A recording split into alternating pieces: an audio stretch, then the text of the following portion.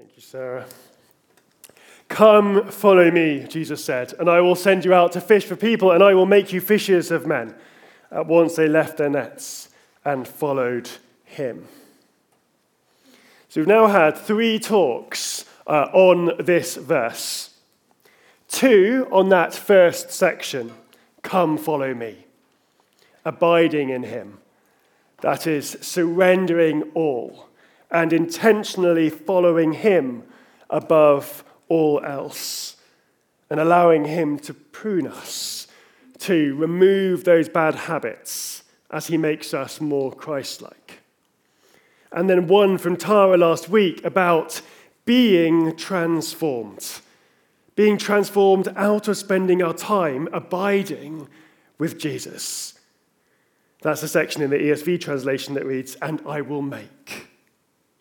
And this week I'm continuing on this little section, and I will make, Tara's talk, as we think a little more about how we are transformed by God as disciples, as his followers, as we abide in him.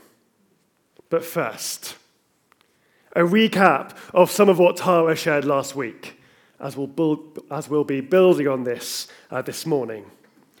So firstly, as you spend time with someone, you are transformed into being more like them. And this is a process only possible with collaboration from you with God. You could resist it, but you need to get on board with him. This is known as the process of spiritual formation. Every person is being transformed whether they know it or not, and everything you do is transforming you. And we can either be transformed into being more like Jesus, or we can be malformed away from that and into death. The second point, transformation. Spiritual formation, becoming more like Christ, takes time. And it's a day-by-day process. It's a continual process. It doesn't just happen. You start the download and it just keeps on coming. You need to keep choosing to follow Christ. And then what does this transformation look like? This transformation looks like reprioritizing our lives to be in line with his priorities. God bringing out the best in us and developing us into well-formed maturity.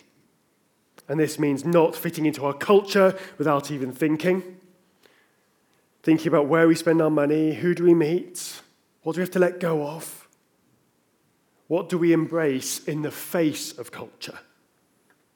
And as we do this inner transformation, it spills over into outward action, and we'll be open-handed as we say all we are and have and ever hope to be, all ambitions, hopes and plans, I surrender into your hands. I surrender all.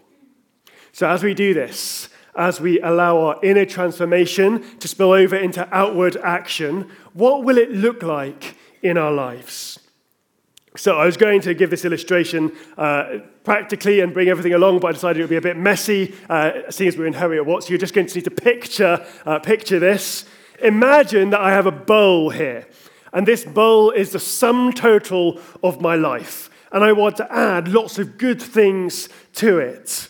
And if I was to take the lead, what would I add to this bowl? Well, it might not be healthy for me, but I really like hot chocolate. So I'd probably add a bit of hot chocolate into this bowl. I also rather like Haribo, as you've probably picked up from many of my sermon illustrations. So I rather like Haribo, so I add that.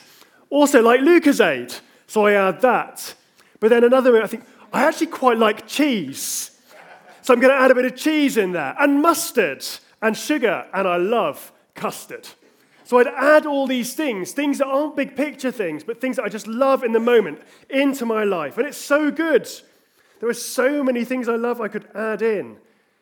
But these are all my choices without seeing the big picture. And as I add them in, if I had been doing this illustration, practically, it would have looked like a horrible, gloopy mess. Good for nothing, and certainly not something I would ever serve to friends and family. In fact, it would probably look like something that I would have put together as a child when I was let loose on the kitchen. But what about when I follow someone who knows what they're doing, someone who has the big picture? What if I obey their instructions?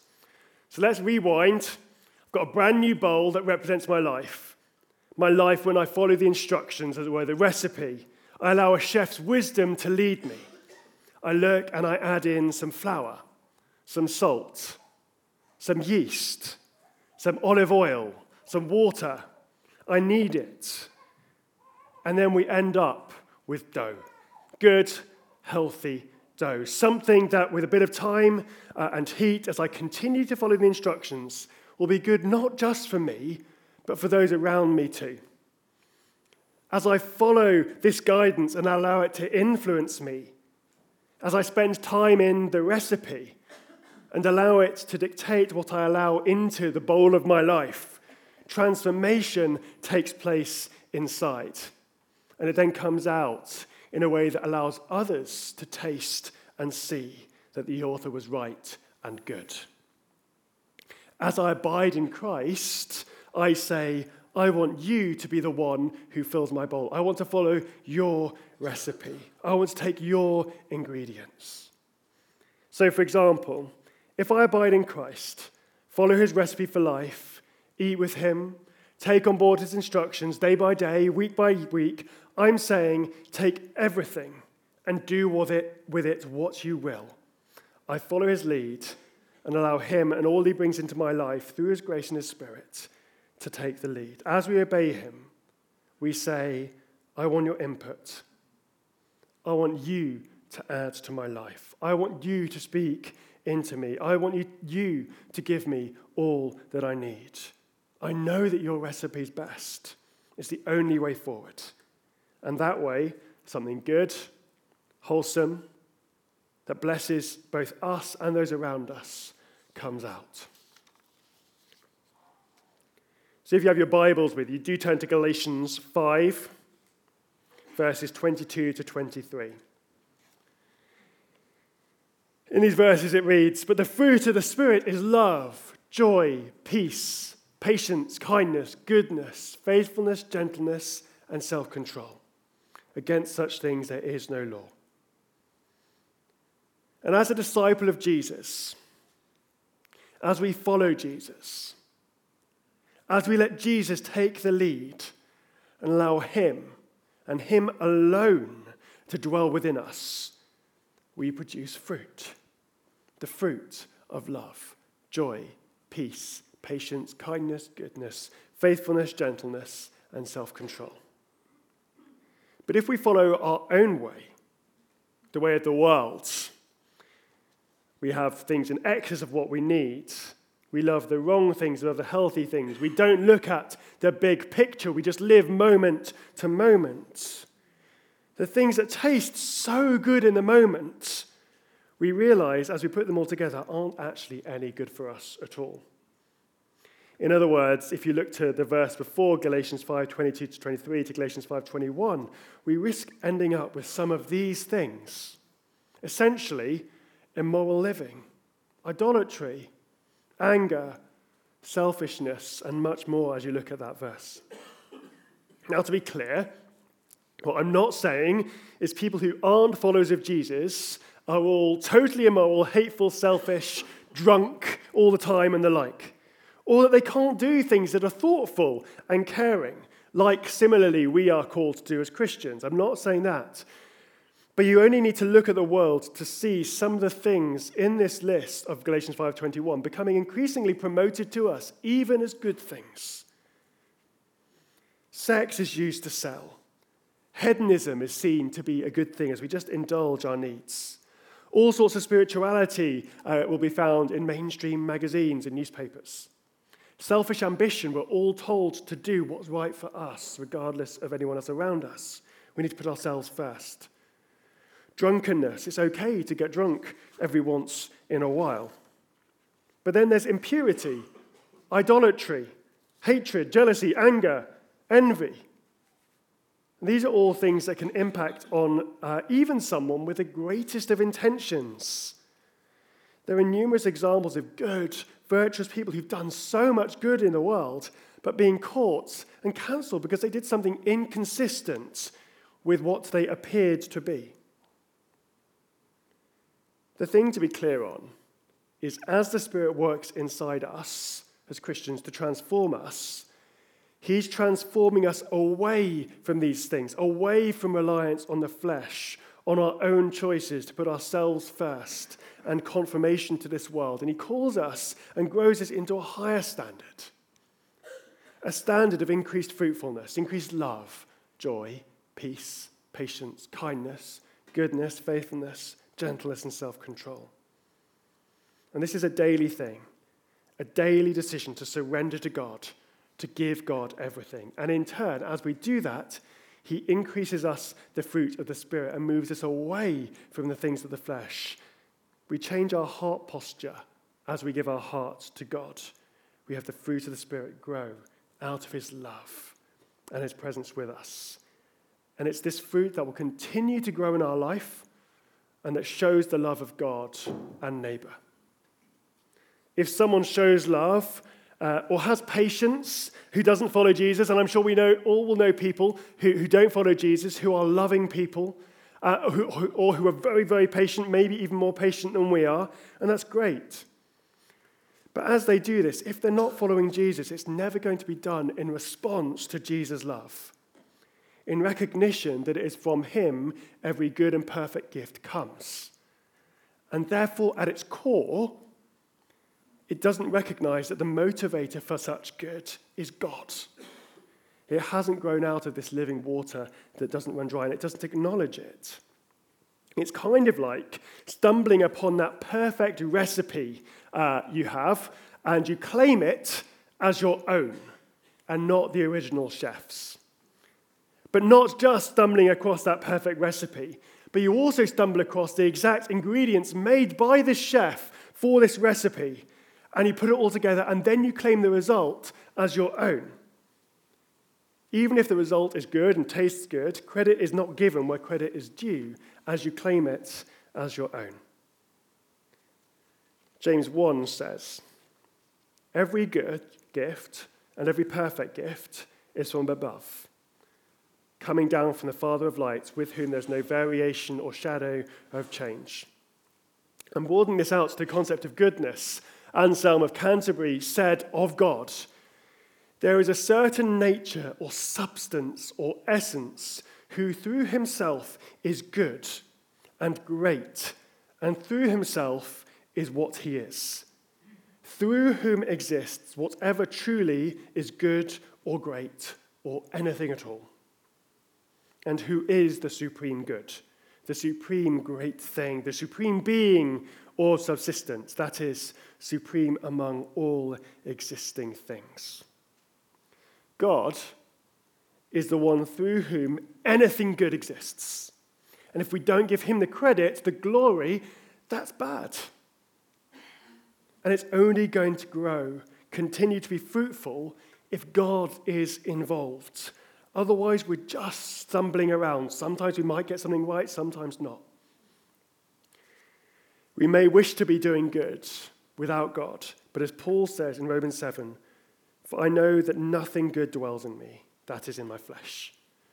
For I have the desire to do what is right, but not the ability to carry it out.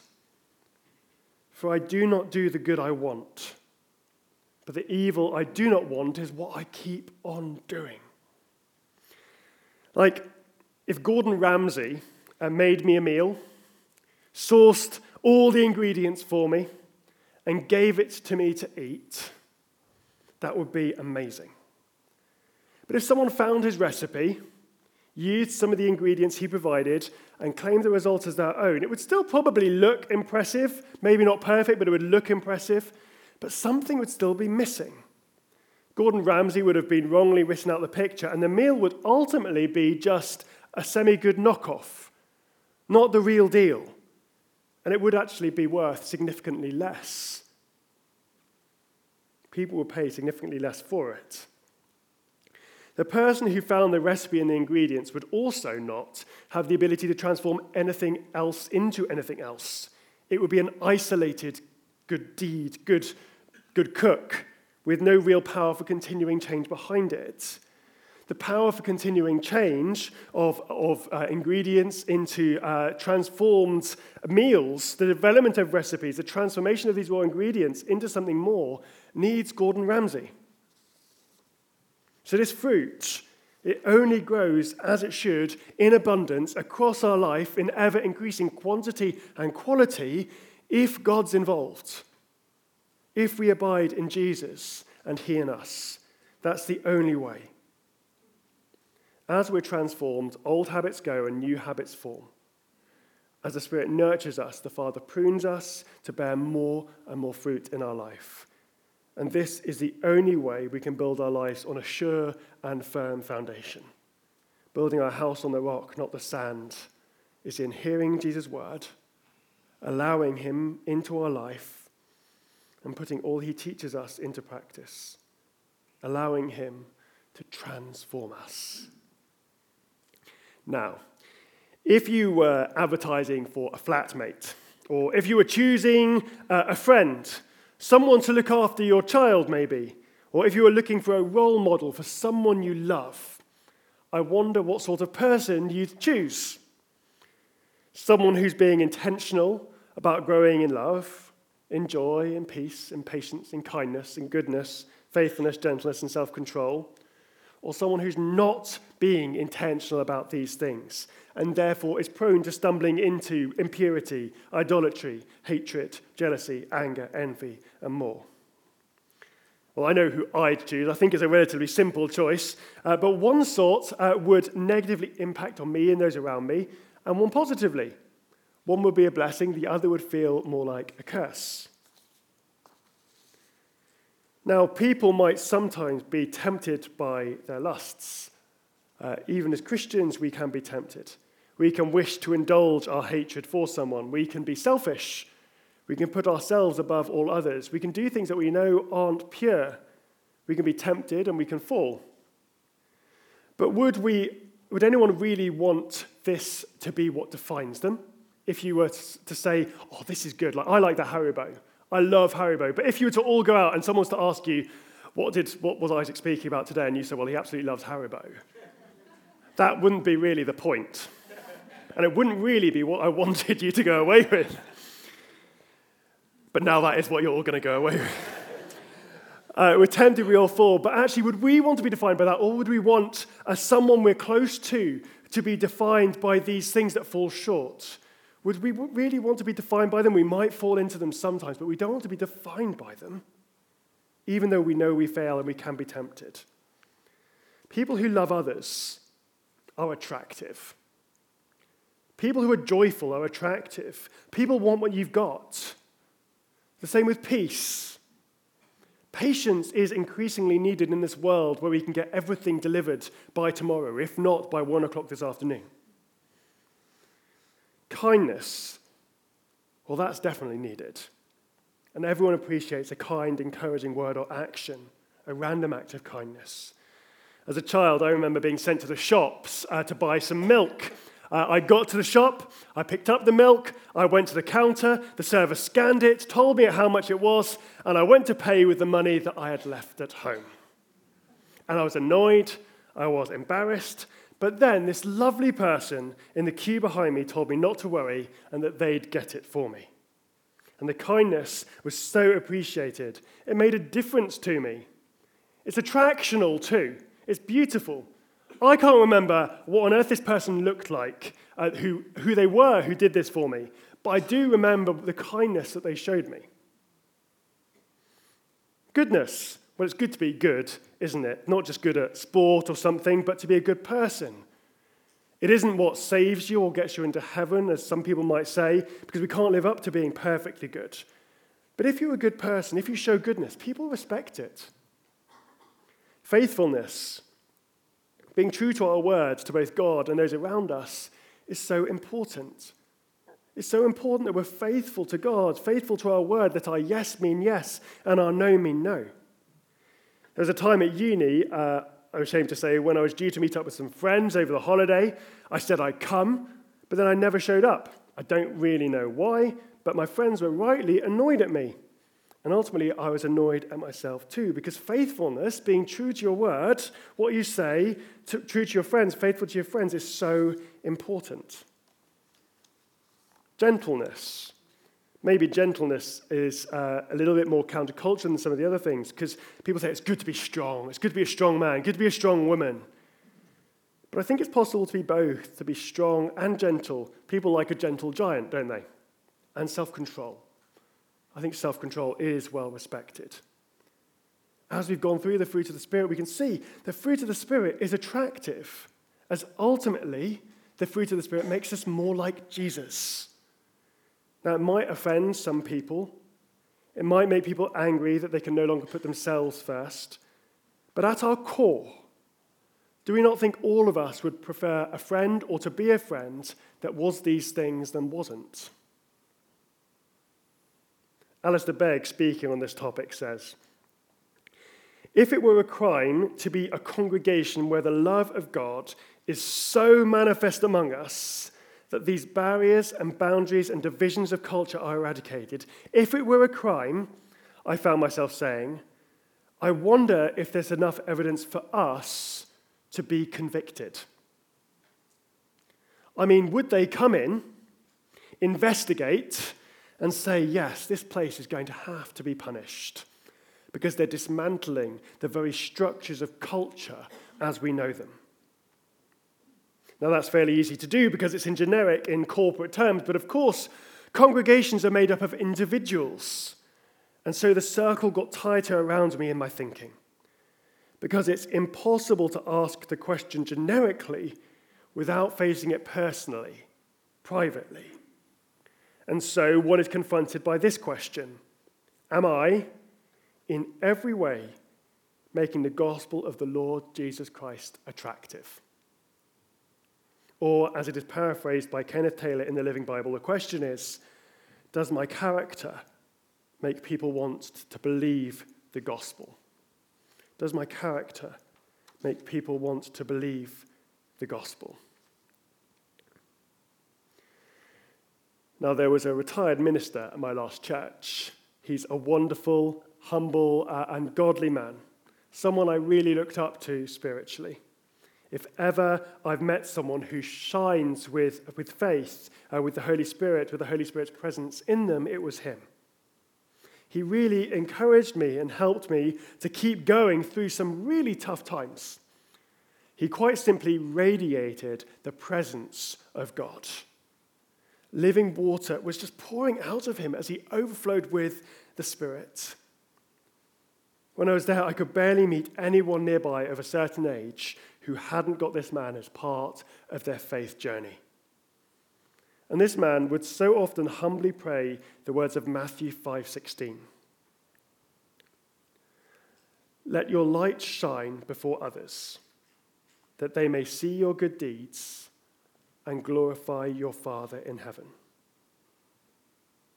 Let your light shine before others, that they may see your good deeds and glorify your Father in heaven. As we abide in him, as we surrender to him, as we obey him, as we continually reprioritize him open-handedly, we will bear fruit in our own lives. And people will be able to see our good works as the Spirit moves in us, grows the fruit within us. People will see our good works and they'll be able to glorify our Father in heaven. Meaning we also bear fruit in the lives of others as more disciples are grown. We're called to this. And the only way we can achieve such a thing is to submit all our ways to him, to abide with him, and allow him to transform us so his fruit abounds in our lives, so that others may see and then become fellow disciples themselves. True fruit that will last, as God uses us to grow his family for all eternity. And this is what we're going to be thinking about a little bit more over the next couple of weeks as we move on to thinking about Jesus' call to us to go in the last part of that verse from Matthew 4:19. But for now, I'm just going to invite the band to come up. And as we're able, where we are, why don't we stand? As we respond to this call to allow God to transform us, to make us fruitful. So maybe, as you've been listening this morning, you've thought you'd really like to see that inner transformation. You'd love to see his fruit grow more in your life. You want to see love, joy, peace, patience, kindness, goodness, faithfulness, gentleness, and self-control move in. Move into your life and grow in your life. You want to see God transform and redeem other malformed habits and practices and patterns in our lives. Transform them so we can be more like Jesus as this fruit of the Spirit grows and abounds in our life. Maybe this is what you'd really like to see more of this morning. Or maybe you're desperate to see God use you to be fruitful and grow disciples, more followers of him. Maybe you think, I'm growing in that. I'm not there yet, but I can see as I followed him, as Jesus has been working to transform me through his Spirit, as I've seen more love, joy, peace, patience, kindness, goodness, faithfulness, gentleness, and self-control. As I've seen that more in my life through the Holy Spirit, I want others to see that in my life, and I want them to glorify our Father in heaven. I want them to come and follow him also. Maybe this is you. So the ministry team are going to come forward. They'll be on my left, your right, at the front, and I'll be praying for you in pairs. They'd absolutely love to pray for you if you'd like prayer for one of these things. And the band will play as we continue to worship God during this time. But as the band just starts to play, shall we pray? Heavenly Father, we thank you that you transform us. We thank you that your Holy Spirit comes and fills us. We thank you that as we abide with you, you abide with us. We thank you that it doesn't stop there. As we abide with each other, we become more like you. You share more of yourself with us. You grow that fruit in us. So here now this morning, we pray, Lord, let the fruit of the Spirit grow in our life. We want to be transformed as you redeem any other malformed habits and patterns in our lives. We want to be transformed to be more loving, to be more joyous, to be more peaceful, to be more patient, be kinder, to be good, to be faithful, to be gentle, and to see self-control move into our lives. Grow these things in our life, Lord. Grow your fruit in our life, Lord, we pray. And as you grow your fruit in our life, Lord, we pray you give us the encounters with the people that will see this fruit in our lives, and they'll glorify you. They'll come to you, Lord. We want you to use us to build your kingdom. So we pray for fruit in our own lives, and we pray that people will see that and taste of that fruit and know that the Lord is good, know that you are good. So Holy Spirit, come. Transform us here this morning, we pray. We want to be more like you. Come, Lord. Come, Holy Spirit. Amen.